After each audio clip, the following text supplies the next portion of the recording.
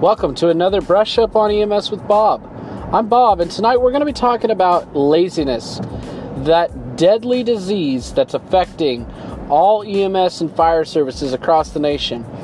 That disease that's causing providers to become complacent, lazy in the back of the trucks, and possibly even burnt out. So stay tuned to find out how we can combat laziness in our departments.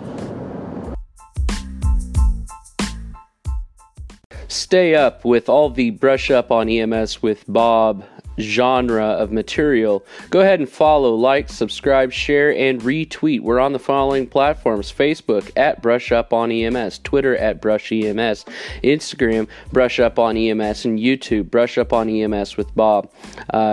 We also are available on the following podcast platforms: Google Podcasts, Stitcher, Spotify, Breaker, Radio Public, and Pocket Casts.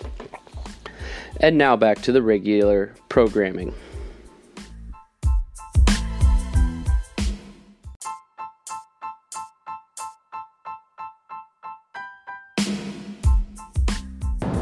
Thanks for tuning in to Brush Up on EMS with Bob. I'm Bob, and tonight's topic, laziness. Laziness has been affecting EMS probably from the dawn of time. It's been affecting every job from the dawn of time. After people have been in this job so long, they get tired of the same old, and so they become lazy. And how do we notice this laziness in our department or our job place, our work environment?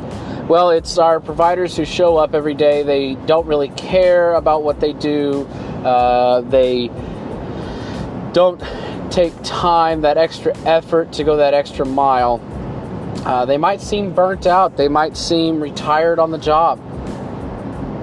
But tonight, we're going to discuss different ways to deal with laziness in our department, to deal with that complacency on calls. So, you're on this call. You respond to a code green patient who has the stomach bug.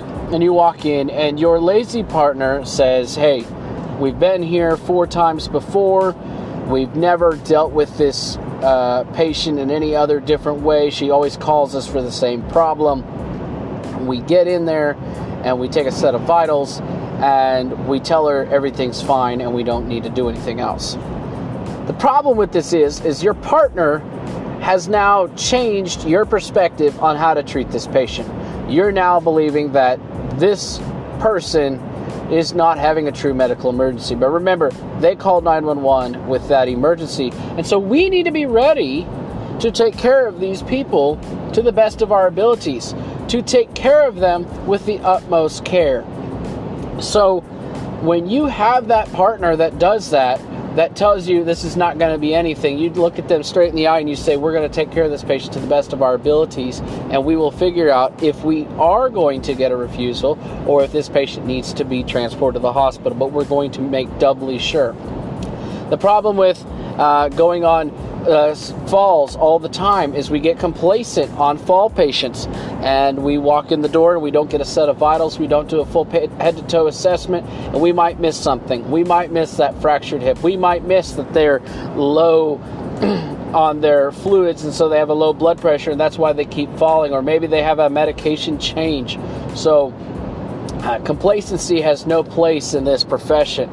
So how do we deal with our partners that are lazy or that are complacent? Well, guys, here's what I'm going to tell you right now is we've got to continually train and learn something new in our profession. And what do I mean by this? This means that you, the provider, are going to have to learn something new. Does this mean that you need to go back to school, get your advanced EMT, your paramedic, your doctor, go get your bachelor's or, your master's in science? Could be. Or possibly it could be that maybe you need to attend some continuing education, you need to do some more training, or possibly maybe you just need to work on something you're not so quite confident in. How many of us have that one thing that we just don't want to think about because we're not that comfortable in it. I remember here probably 4 or 5 years ago, CPAP. CPAP was something I was very uncomfortable with. I'd never done it before. I wasn't very comfortable with it. Therefore, I didn't want to use it. And so if I could do anything and everything to not use CPAP, I would. However, CPAP is a great and wonderful procedure, and we can use it for a lot of patients. The reason I started using CPAP is I got trained on CPAP. Now, training your partner who's lazy after you've trained yourself could be a little bit more of a difficult challenge. So one of the things I will suggest to you is when you're in the back of the ambulance checking your truck in the morning, hopefully your partner's in the back. If not, encourage them to come in the back of the truck with you and check in the truck together. One of the things you can do is, if you're not quite the educator and you don't feel like you could teach them something, take your speaker or your cell phone, turn on the speaker, turn it all the way up, and play a podcast in the back of your ambulance. Therefore, by osmosis, by being in the back of the ambulance, they will hear the information that you are listening to, training yourself, and therefore they're going to learn something new. If you are doing this, in the back of the ambulance, and you are an educator, ask them a question. Try to teach them something new. If they ask you a question while you're writing a report, turn it around on them and ask them why you did that, or why you would think to give this medication, or what is this medication that this patient's taking. Always, always, always leave room for education for your partners from the calls, because how do we get better? Through education. We learn from our mistakes, we learn from our calls, we learn from experiences.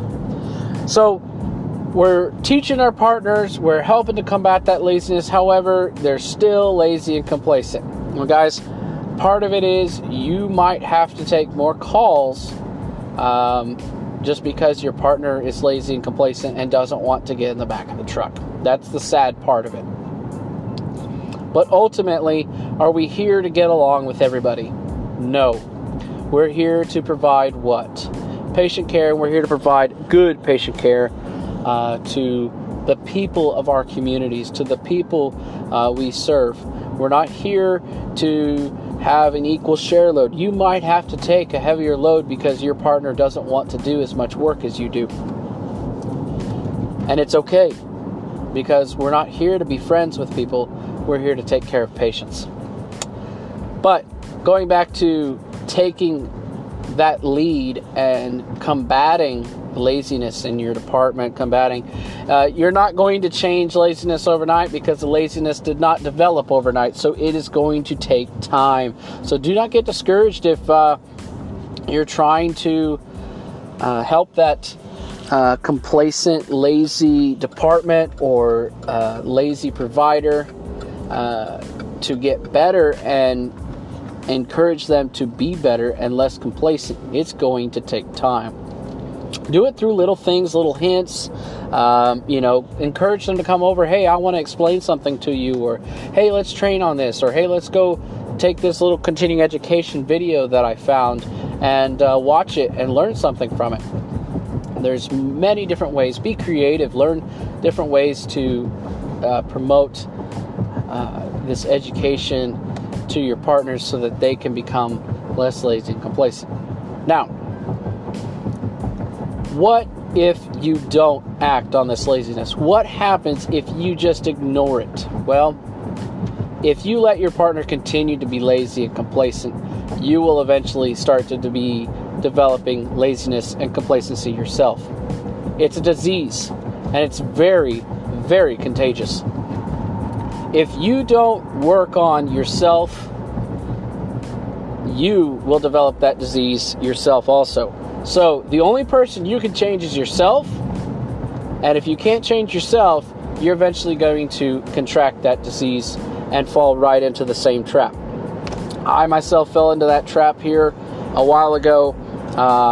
Kind of felt a little bit of the burnout syndrome, and it took some training. This is partly why these podcasts started coming about. It was an encouragement from my wife. Again, something to get out there and keep training myself, keep explaining why I do what I do, and trying to help other people with similar issues and understanding and educating along the way.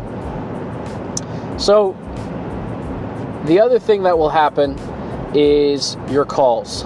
When you go on a call, you're going to start seeing more and more refusals and more less patient contacts or less patient transports.